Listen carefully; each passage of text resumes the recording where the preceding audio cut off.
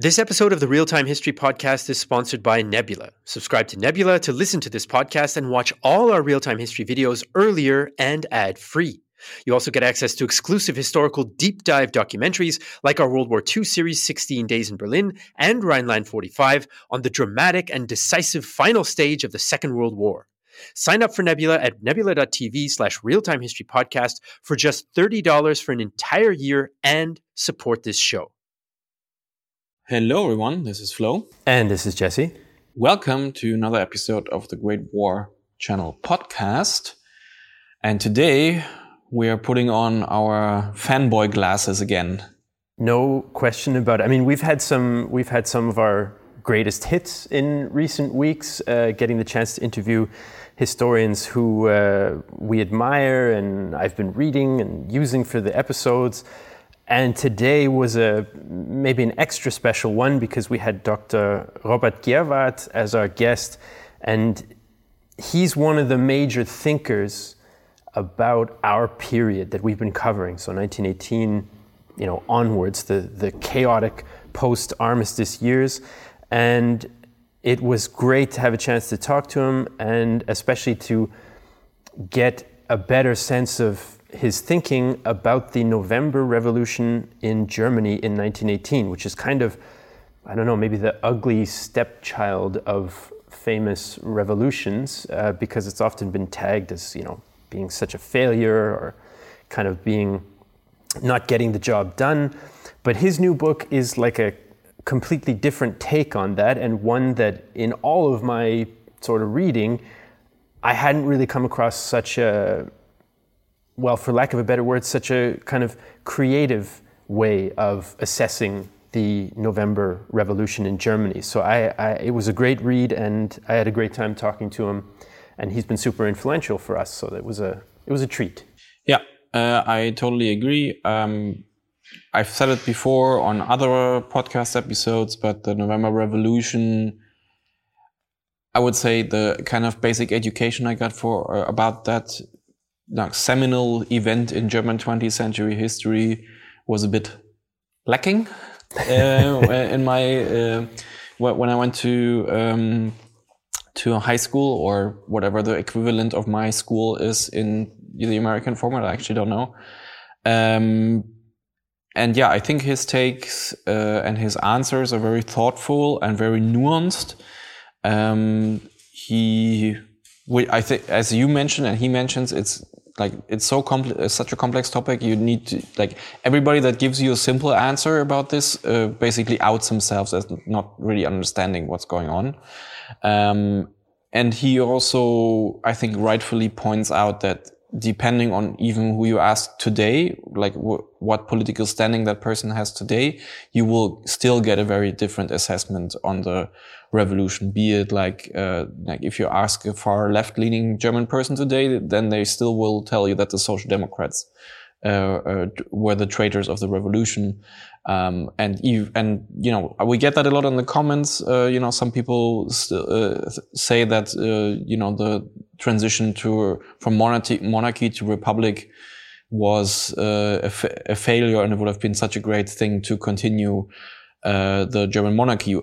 So that thought, when people tell me that that the transition to the republic was a failure, usually, as Robert Gerwarth also points out in the interview, comes from judging it by the downfall of the Weimar Republic in 1933, and not by its merits of being relatively stable, especially compared to other hotbeds of civil war in Central Europe at the time.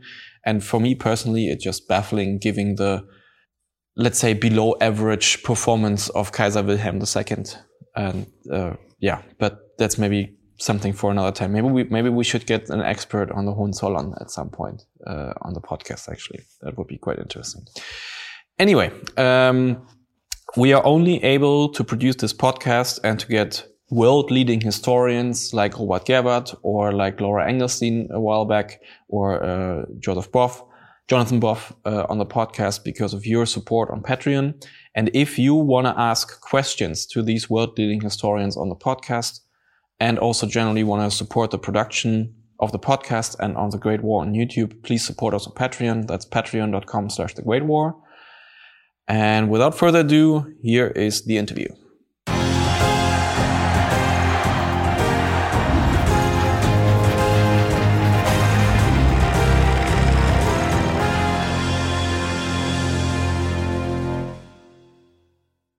I'm very happy to be joined today by our guest for the podcast, Dr. Robert Gerwarth, who is the Professor of Modern History at the University College Dublin and the Director for the Centre of War Studies.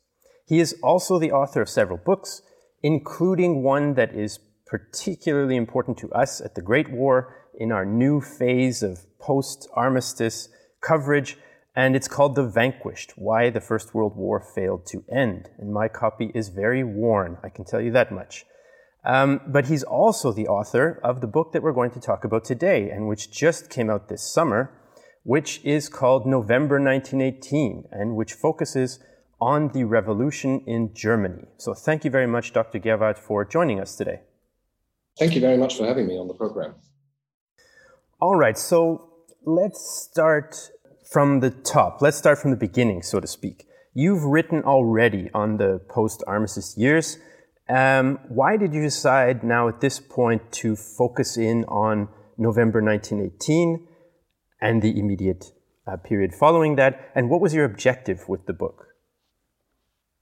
Yeah, throughout my writing career, I've tried to integrate German history more broadly into European history. So in this case, I spent nearly a decade thinking about the immediate post-war periods, which eventually then accumulated in the publication of The Vanquished, which looks more broadly at patterns of violence and non-violence across Europe at the end of the Great War. And once I had written that, I suddenly felt that some of the things I had learned as a student about German history didn't feel quite right again. And I felt that it was time to offer a more balanced assessment of the German Revolution of 1918, which, if you see it in a broader European context, and particularly in the Central European context in which I feel German history belongs, then suddenly the achievements of the revolution become more apparent compared to if you only look at it in a national perspective. So my objective really was to, as I said, offer a more balanced assessment of the German Revolution of 1918, which I think it's fair to say hasn't had the best press over the past 100 years. The main reason for that is that we all know how the story of Weimar Germany ends, and we have tended to read the history of the November Revolution through the prism of Hitler's appointment as Chancellor in January 1933 and the horrors that followed. So while it is, I think, perfectly understandable that historians of Germany have been grappling with that question, how Hitler and the horrors of the Third Reich were possible and what the origins of that disaster were, I don't think 1918 should feature as prominently as it has in the past. So in that generally widely accepted reading, the revolution of 1918 was not radical enough. It didn't break completely with the old elites, and therefore should be seen as an important stepping stone towards Hitler's seizure of power. And I personally think that's wrong, and I've tried to write a more open-ended story of the revolution that also highlights its achievements under very difficult circumstances. Because when we teach history to undergraduates at university, one of the first things that we tell students is not to make the mistake of reading history backwards, but to contextualize events and to try and see them through the eyes of contemporaries. And that's precisely what I've tried to do, because contemporaries who lived through the revolution of 1918 obviously did not know how the story was going to end. So I was trying to put a lot more emphasis on their own perceptions, on subjectivity during the revolution. Okay, yeah, I mean, achievements of the German 1918 revolution is not necessarily a phrase that one cuts their student teeth hearing very often. At least I didn't. Mm-hmm. So let's talk a bit about the periodization, because that's always an important choice when a historian's choosing to tackle a particular topic. You started in 1917 with this book and ended with the infamous failed putsch of 1923. Why did you choose those bookends? Yeah, I was kind of grappling with that question right from the start when I was starting to conceptualize the book. And obviously, any chronology of a book is highly subjective, and I could have chosen different starting points and end points. But I felt it was very important to start in 1917, the year in which I feel the Great War changes. It changes because of two major events, the American entry into the war on the one hand, and on the other hand, the two Russian revolutions, in particular the Bolshevik Revolution of 1917.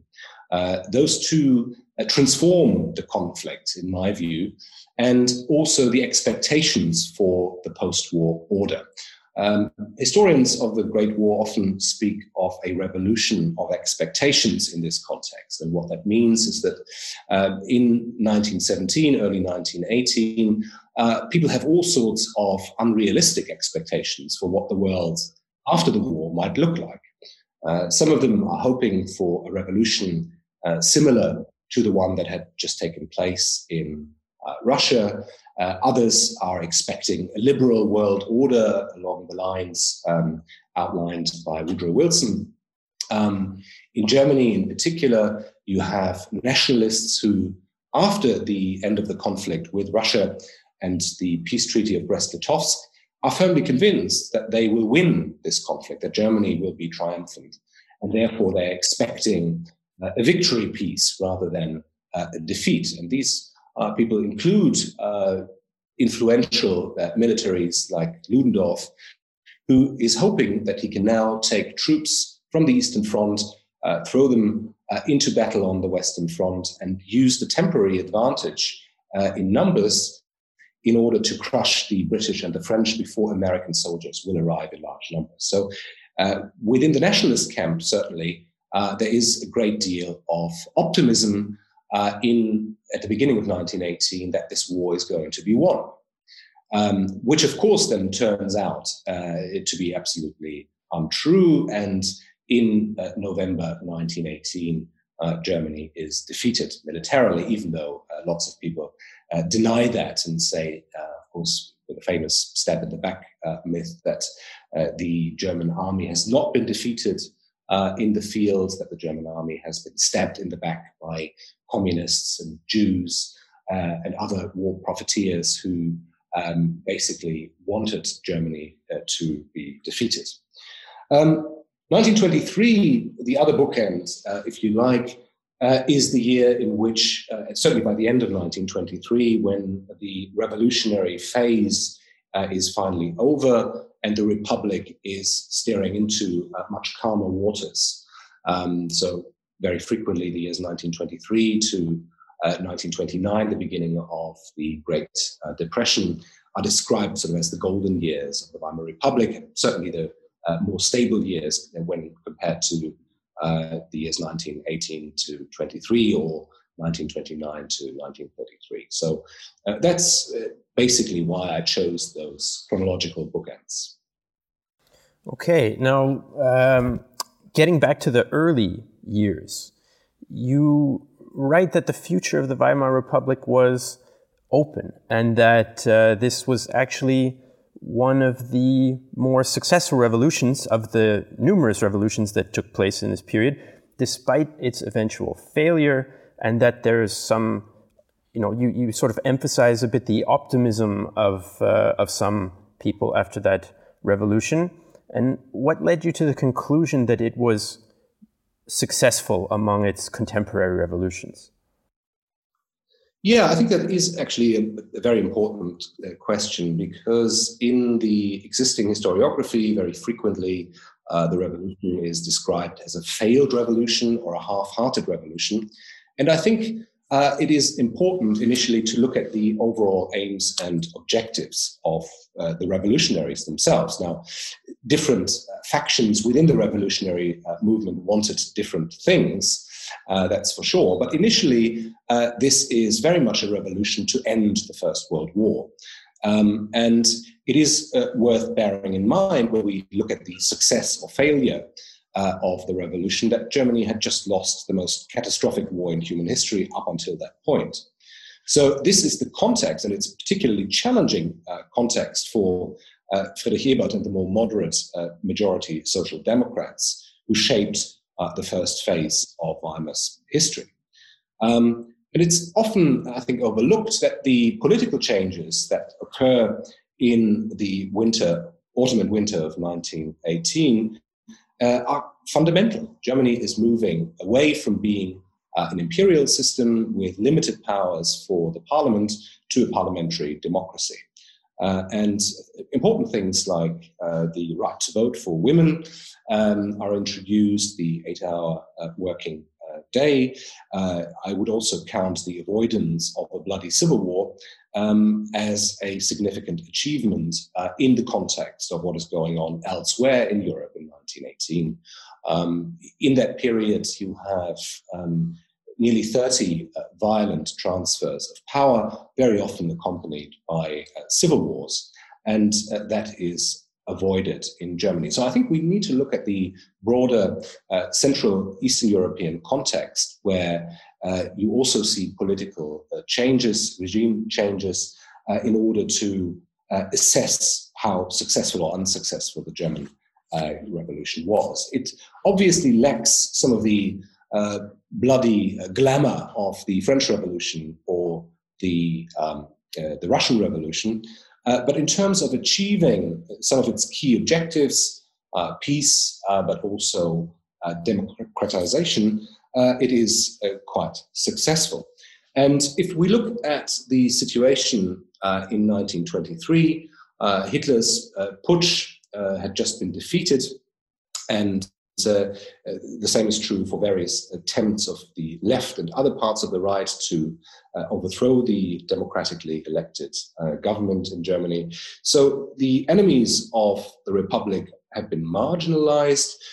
Hitler's own political party plays no role whatsoever in German politics until 1929.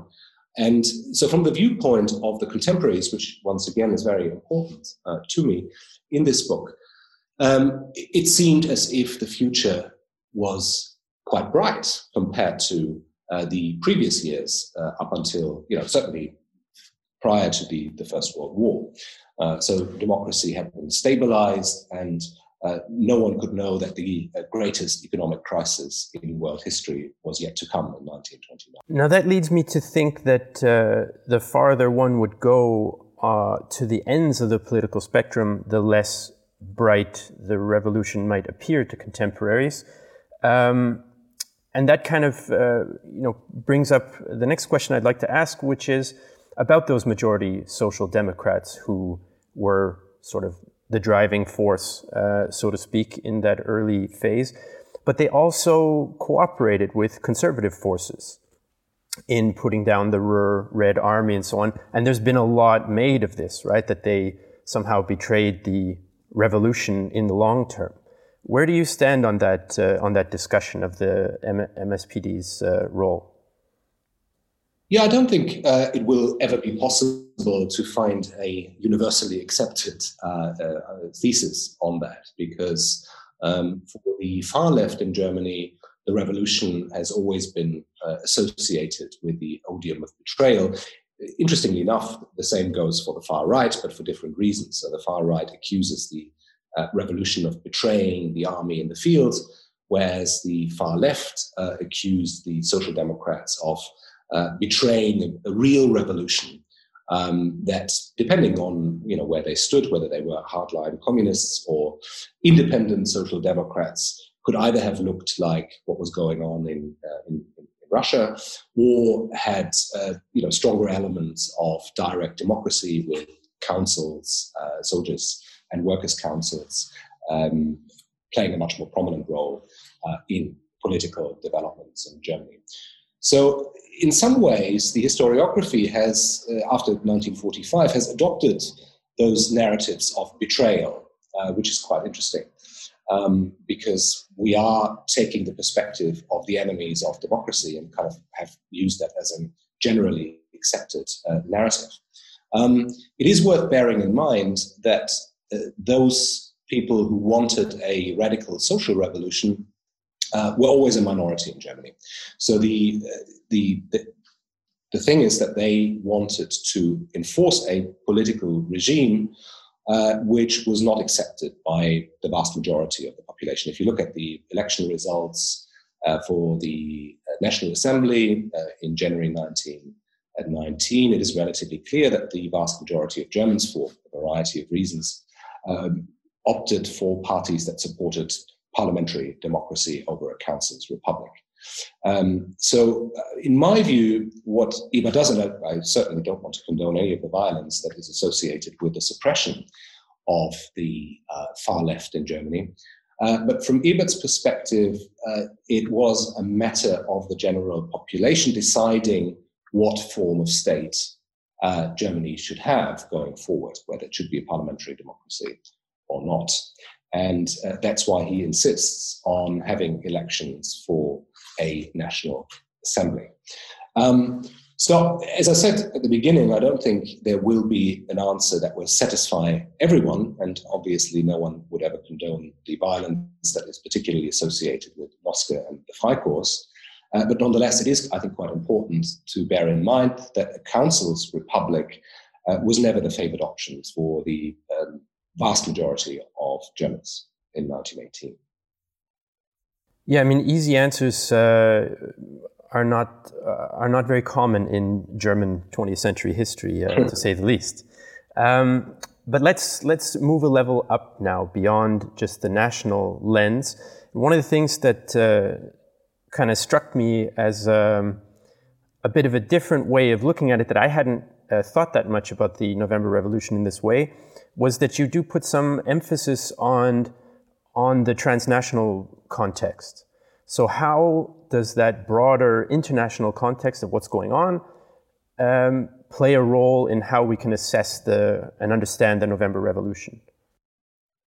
Yes, seeing German history in a broader European or global context, I think, is extremely helpful in revising some of our assumptions about German history. That has already been the case in the famous debate among historians about the German special path, special developments that led to Hitler's rise to power, in the sense that many years ago, a whole range of historians, Jeff Ely, David Blackburn, but also many others, made it very clear that essentially European history in that period is a history of various special paths. There is no normative path. But nonetheless, I think it is extremely helpful to compare or to view German history in a broader transnational context. Here, in the specific case of the German Revolution, I think it allows us to compare the revolution that is going on in Germany in 1819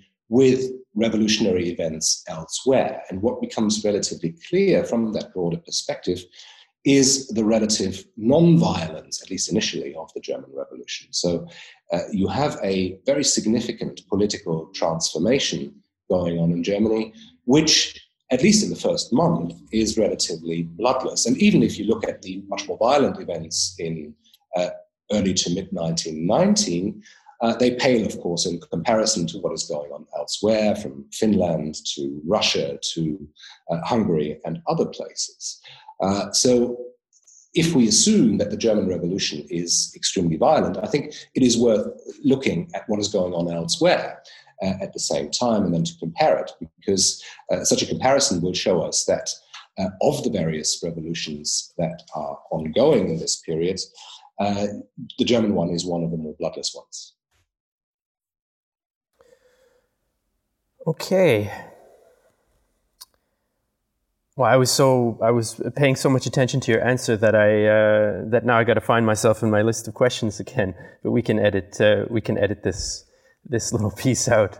The next question was submitted by one of the Great War Channel supporters and a viewer of ours.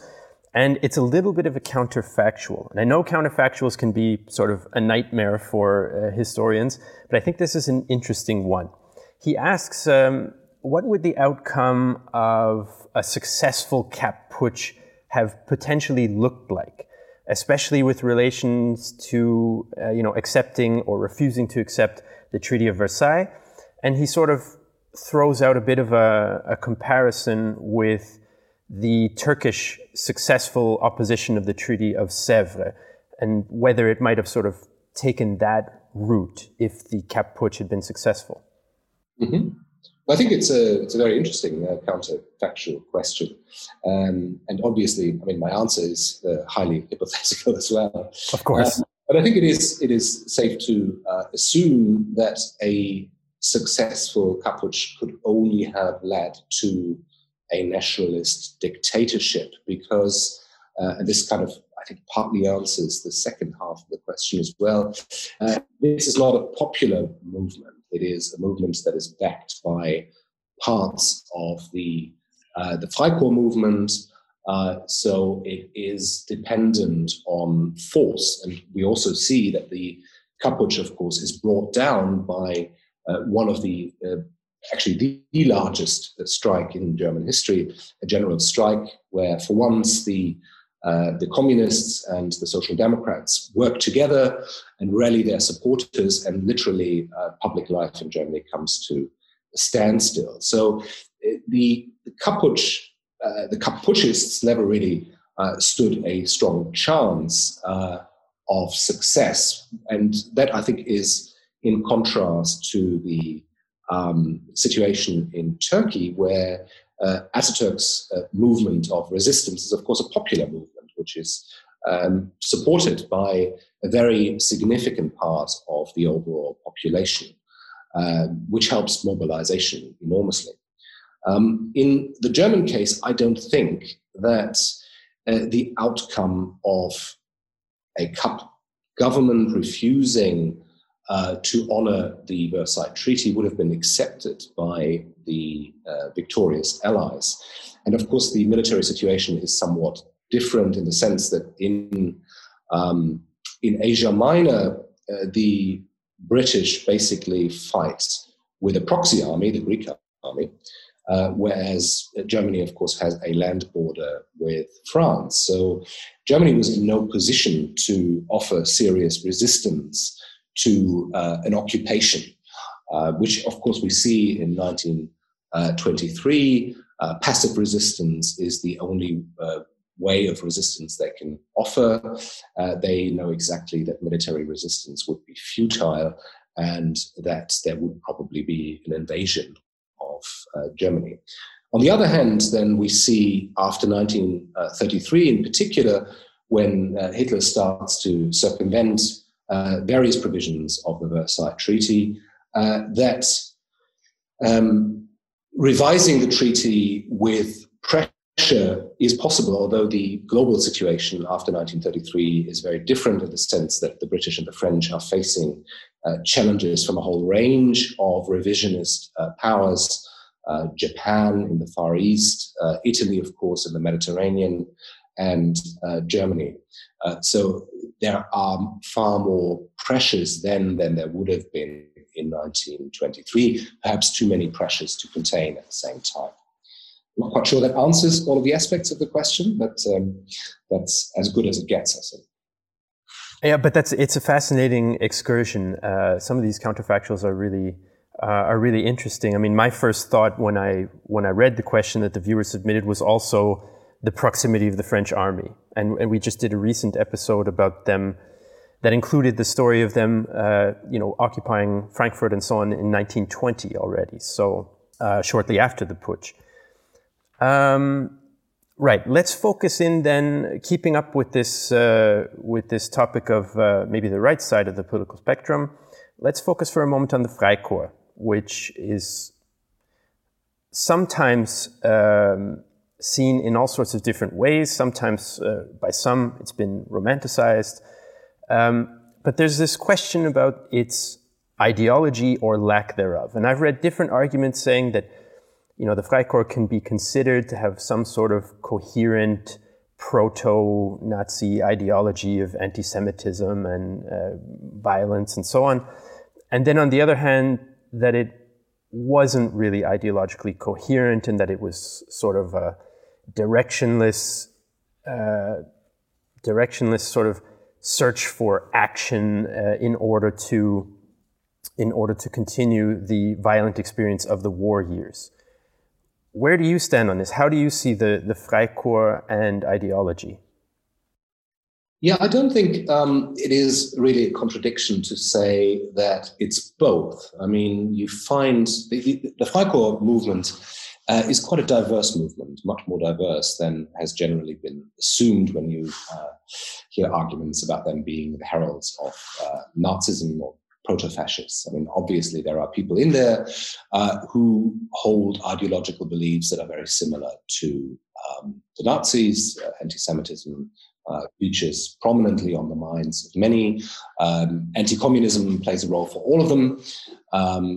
But there are also quite a few people who are, as you just described, are looking for action. There are people who want to continue their soldierly existences post-1918. But it's not just ex-soldiers that find themselves in the Freikorps. It's also army cadets, for example, who feel that they have lost out on their opportunity to fight. And there are people who join them because they offer a sense of purpose and direction. There are monarchists in there, there are proto-fascists in there.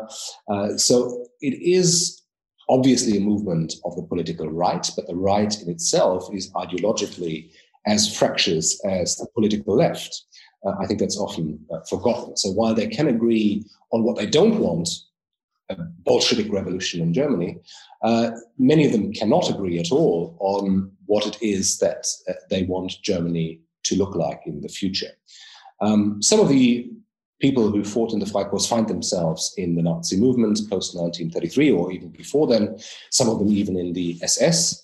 But interestingly enough, you also find a couple who would find themselves in the resistance against Hitler. Some of them even end up on the far left in the communist resistance against Hitler. So I think it is a more diverse movement than has often been argued. Generally speaking, what holds this diverse movement together is, I wouldn't necessarily say anti-Semitism, although it plays an important role for some of them, but certainly anti-communism. So they know what they're against, but they can't agree on what they are in favor of. And I'm assuming a fair number of them would have connected those two ideas of anti-Semitism and anti-communism as well.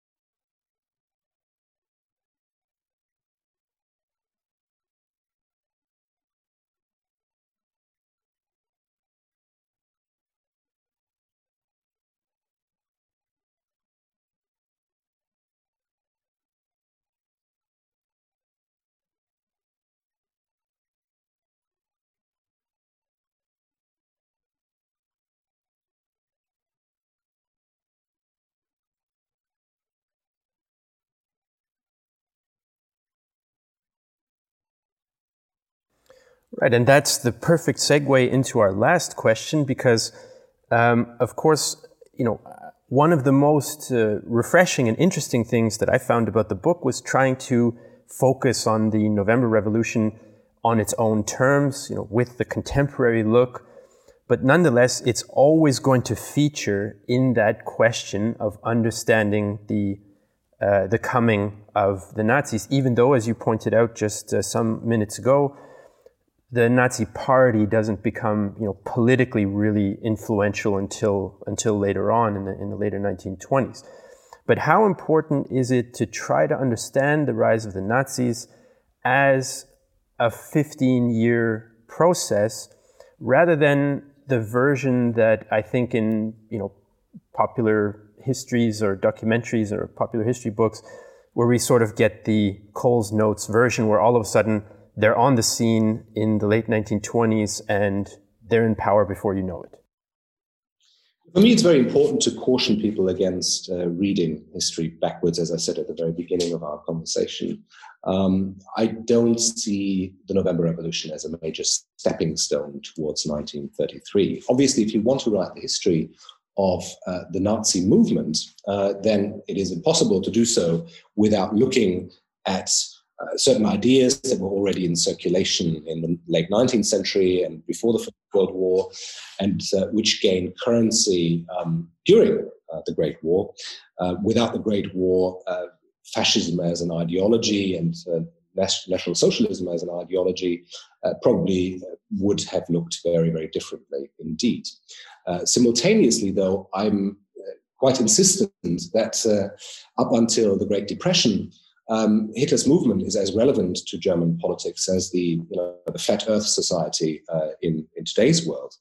It doesn't play any role in German politics at all. And if you had said to anyone in 1928 that Hitler was going to be Chancellor 5 years later, you probably would have been confined to some asylum, because he, his party had less than 3% of the popular vote in 1928 in the general elections, and at the same time you have a very significant election victory of the Social Democrats, whose Chancellor Hermann Müller returns as Chancellor. And that year he publishes, I think, a very important book which reflects on the November Revolution 10 years later. And essentially the tenor of that book is we made it. We made it through extraordinary difficulties, and the future is bright. Democracy has triumphed in Germany. And then a year later, you've got the Great Depression, which, if you look at the most recent recession 10 years ago, we also saw a spike in electoral successes of far-right and far-left populist parties. So it is perhaps better understandable how intimately connected economic crises and the rise of populist movements are. And of course, the Great Depression hit Germany particularly hard. At the height, you have 6 million unemployed people, and that figure only tells you part of the story, because lots of people were also in precarious employment. And of the 6 million people, unemployed people, we don't factor in the dependents, the children and spouses of those who had lost their jobs. So there is serious economic hardship, which drives people towards political parties, not just of the far right, but also of the far left, which then in turn worries the middle classes who see the rise in votes for the Communist Party and feel that, the Bolshevik Revolution is coming closer. And they, if you have to decide between two extremes, they feel more comfortable with a right-wing option than they do with a far-left option. So I think all of that needs to be taken seriously. 1929 is the major sea change in the history of the Weimar Republic. And I think that needs to be brought out more strongly.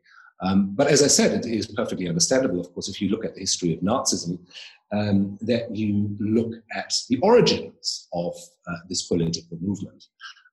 But Hitler's rise to power is anything but inevitability if you once again look at the election results, both at national level and local level in 1928. All right, and that's the kind of answer, folks, that caused me to really enjoy the book. I have to admit, perhaps I had a kind of more conventional idea of the November Revolution before, but I have to say this was quite a fresh look for me, and I really enjoyed it. I'm going to be using it as a resource for us, of course, when we prepare our future video documentary episodes up until 1923. So, Dr. Gerwarth, I really want to thank you for joining us today. As for the book itself, if our viewers now have their interest piqued, as I did, where can they best get a hold of it? Well, Normally, I would recommend going to your local bookshop, but it probably depends on where you are based and whether bookshops have already reopened or not. But you can also get it from the OUP website or from Amazon if you're so inclined. Okay, that's Oxford University Press website for those of you listening, but we will have the links alongside the post of this podcast. All right, so thank you very much again, Dr. Gerwarth, for joining us today. It was a pleasure to speak with you, and I very much enjoyed it. Thank you so much for your interest. Thank you.